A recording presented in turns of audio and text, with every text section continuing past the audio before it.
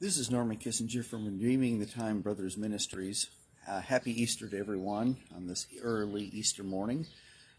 We are going to be speaking to you this morning. I'm going to talk to you this morning from the book of Mark, chapter 16. And talking about the Easter story and what it means to me and what it means to Christians all over the United States right now, all over the world, different places. People are meeting and they're rejoicing in the fact that Jesus is our risen Lord and that He gave us so much. So I want to go over the Easter story this morning. I'm going to take my passage from the book of Mark chapter 16 and just read the first few verses of this passage here. It says, "Now when the Sabbath was past, Mary Magdalene, the mother of James, and Salome brought spices that they might come and anoint him very early in the morning on the first day of the week. They came to the tomb when the sun was risen, and they said among themselves, 'Who will roll away the stone of the door of the tomb for us?' But when they looked up, they saw the stone had been rolled away, for it was very large. And entering the tomb, they saw a young man clothed with a long white robe sitting on the right side, and they were alarmed. And he said to them, 'Do not be alarmed. You seek Jesus of Nazareth, who was crucified. He is risen. He is not here. See the place where they laid him. But go tell his disciples and Peter that he is going before you into Galilee, where you will see him, as he said to you.' So they went out quickly and fled from the tomb, for they trembled and were amazed, and they said nothing to anyone, and they were afraid. Now when he rose early the first day of the week, he appeared first to Mary Magdalene, out of whom he cast 7 demons. She went and told those who had been with him, and they mourned and wept. And when they heard that he was alive and had been seen by her, they did not believe. After that he appeared in another form to 2 of them as they walked and went into the country, and they went and told it to the rest, but they did not believe them either.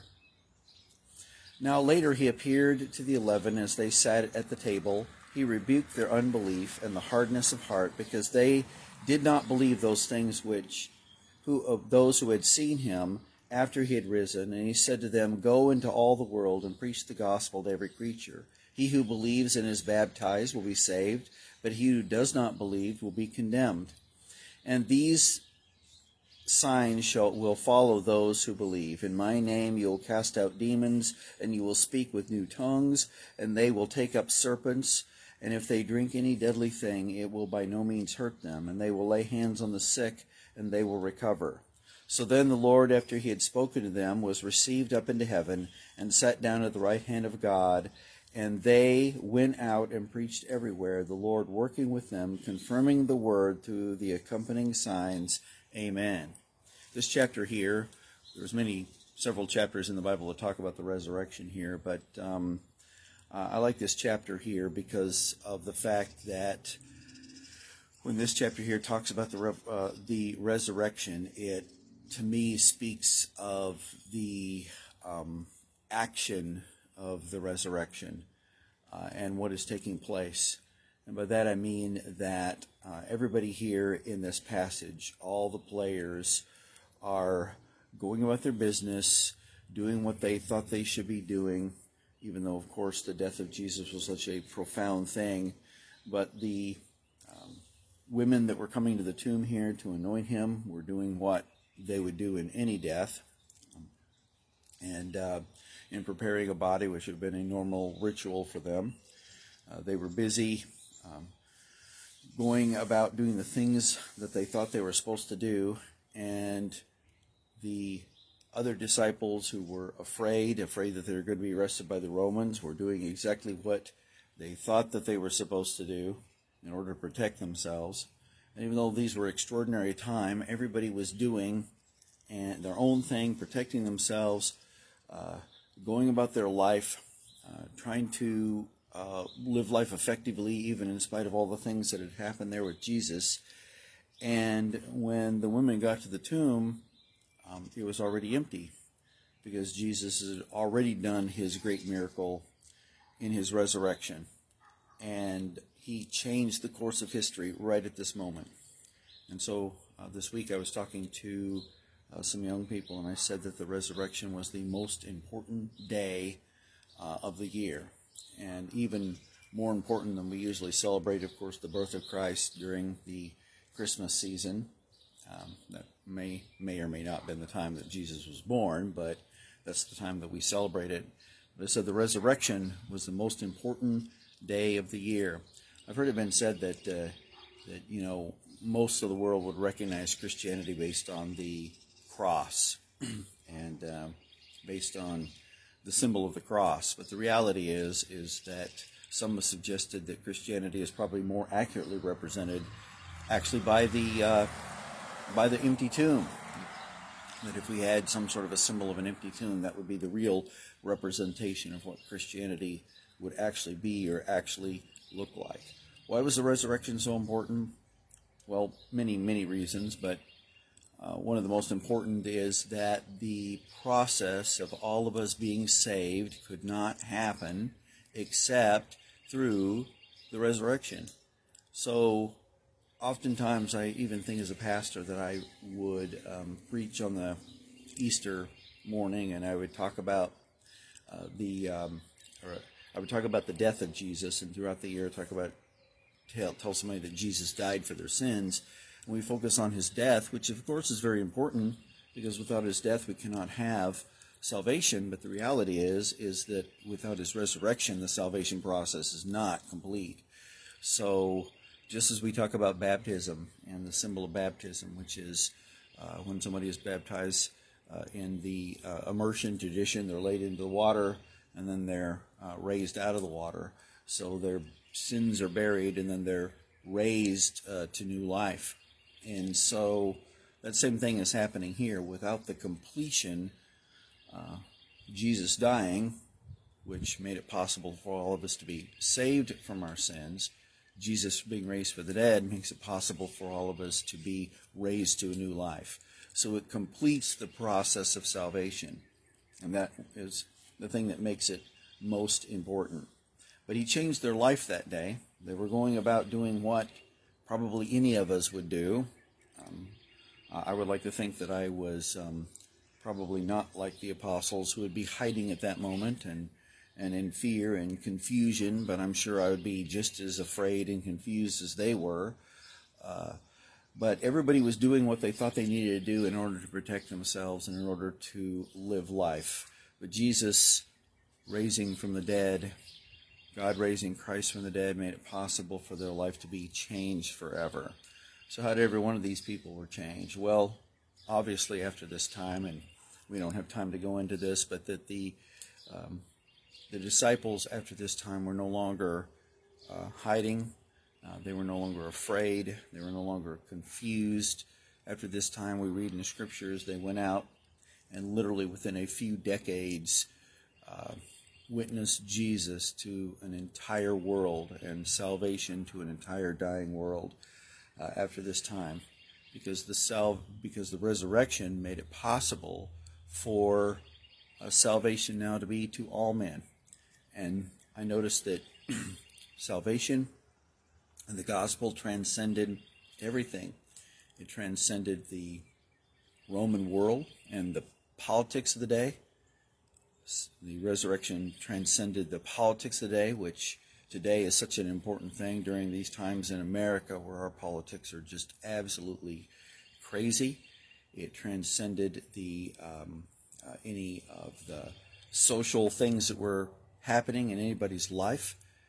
It transcended every religion that was going on in the Roman world. There was every form of religion that you could possibly think of, either through the Greeks or gods or the Roman gods or all the pagan gods that were there, or the philosophies that were the people believed in at the time. It transcended all of that, and it overpowered all of that, because the resurrection And the gospel of the Lord Jesus Christ is the most powerful thing in history. And so Jesus then, after he's raised from the dead, and we don't have time to go over many more things that the gospel did, but I notice here that in actions, the actions of the people were changed by the event of the resurrection. They were going in one direction, and then when the resurrection took place, they were going in totally the opposite direction. The disciples went from being afraid to the opposite direction of being so bold they would speak the gospel to anybody, even if it meant they were going to be executed for doing so. They didn't care anymore because the resurrection meant so much to them, and it changed their life forever. And the women were here to anoint a dead body, and they left the anointing of a dead body to go the opposite direction to witness to a risen Lord, and that changed their life. And I want you to notice that another thought as I think about the resurrection chapter here, or this resurrection chapter, that that not only did it change the direction that people were going, but it was a personal thing, that every one of them had a personal experience with the resurrection. It was a personal thing. It wasn't just a fact that happened. People of the world can know that, for example, that history teaches, or the Bible teaches, that Jesus was born, and they can, even without even being a Christian, maybe enjoy some sort of a religious experience with that. They can think that it's a good thing that Jesus came and, as the world says, preaches that people are nice to each other or whatever. But the gospel, but the resurrection is different. When somebody gets a hold of the resurrection in their life and they understand that Jesus died for their sins and he was raised to make it possible for all of us to have new life and to redeem all of creation from the power of sin, then that changes their life forever.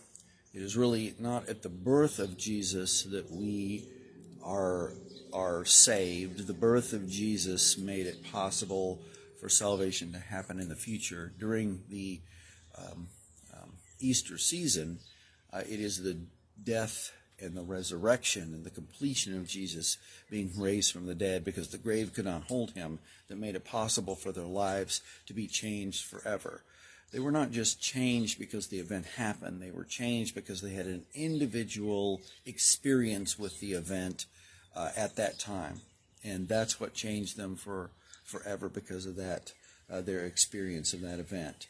And this passage here, which is the most concise and kind of how it explains everything, I think, and of the entire event that took place here, after Jesus appeared to all of the people that were most important, that needed to be able to move the church and the message forward, then he goes before them to Galilee, and he continues to minister into their life. And I think that we think of Jesus as appearing to people here and there, but the Lord was continuing to minister into the life of the disciples here, and as he appeared to them at different times. But he then gives them the commission, and he tells them that from the resurrection then comes the commission. And the commission is for us to go into all the world and preach the gospel to every creature. We're at a time now, 2,000 years later, where most of the world, there's still maybe a few isolated places, but most of the world, the gospel has reached those places. But all of us, though, have a different mission, and that mission is that as we have opportunity, we need to be telling our neighbors that Jesus is risen. If they have somebody that they lost, that they cared about, we have a risen Lord, and everybody's going to be resurrected. The resurrection makes it possible for us to overcome the power of sin. The resurrection makes it possible for us to live a victorious Christian life. And as I sit here, and every year that I've ever preached a Easter sermon, I tried to explain the principles.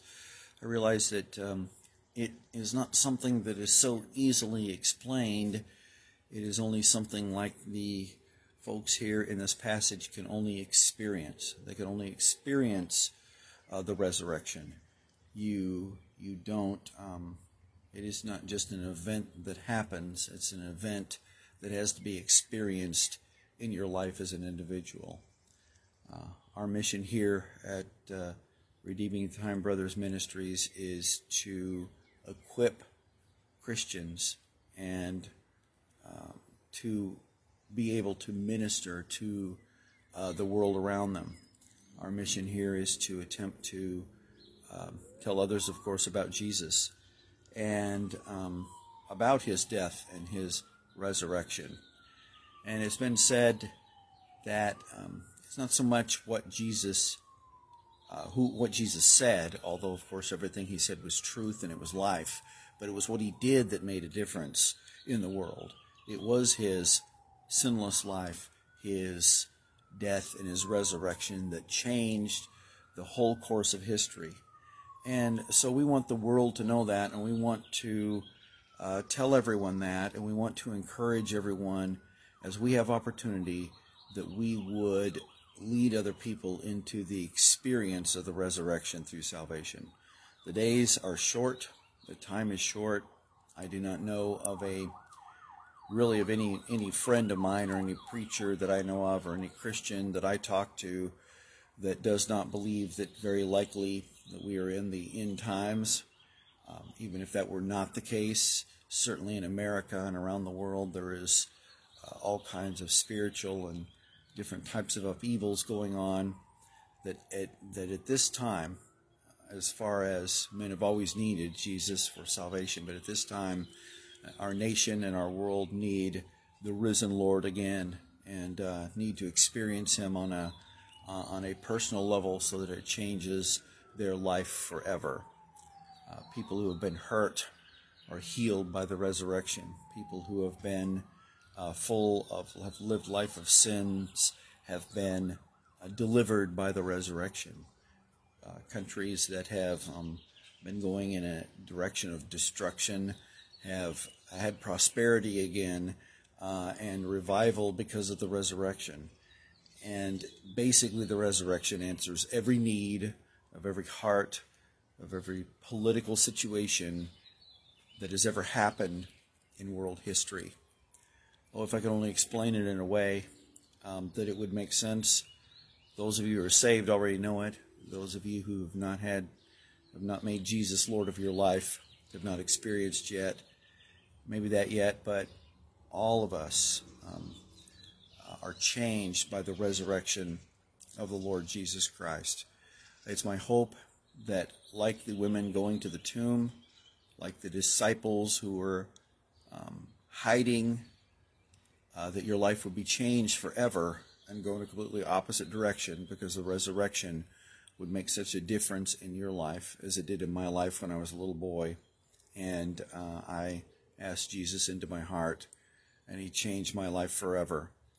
We serve a faithful God who does wonderful things. We serve a giving God who gave us so many things and answers so many prayers, but he gives us salvation. God bless each and every one of you. I'm going to pray here, and then we'll close this morning. And so let's just go to the Lord in prayer and ask him to bless this resurrection morning. Father, we thank you for this day. We thank you for all of your wonderful, wonderful blessings. We thank you for your word. We thank you for what you did for us in sending your son Jesus to die on the cross, to be raised the third day, and make it possible for salvation to be complete for all of us. May this morning, may the resurrection change lives in churches all across this country and around the world. May the resurrection save people from the impossible. And I thank you so much, Lord, that you're a God of possibilities. Thank you for all you do, and thank you for what you graciously did for us that we do not deserve. These Easter mornings, as we celebrate them every year since Jesus went back to heaven, come again quickly. Thank you for all you do for us. In Jesus' name, amen. May God bless you and keep you.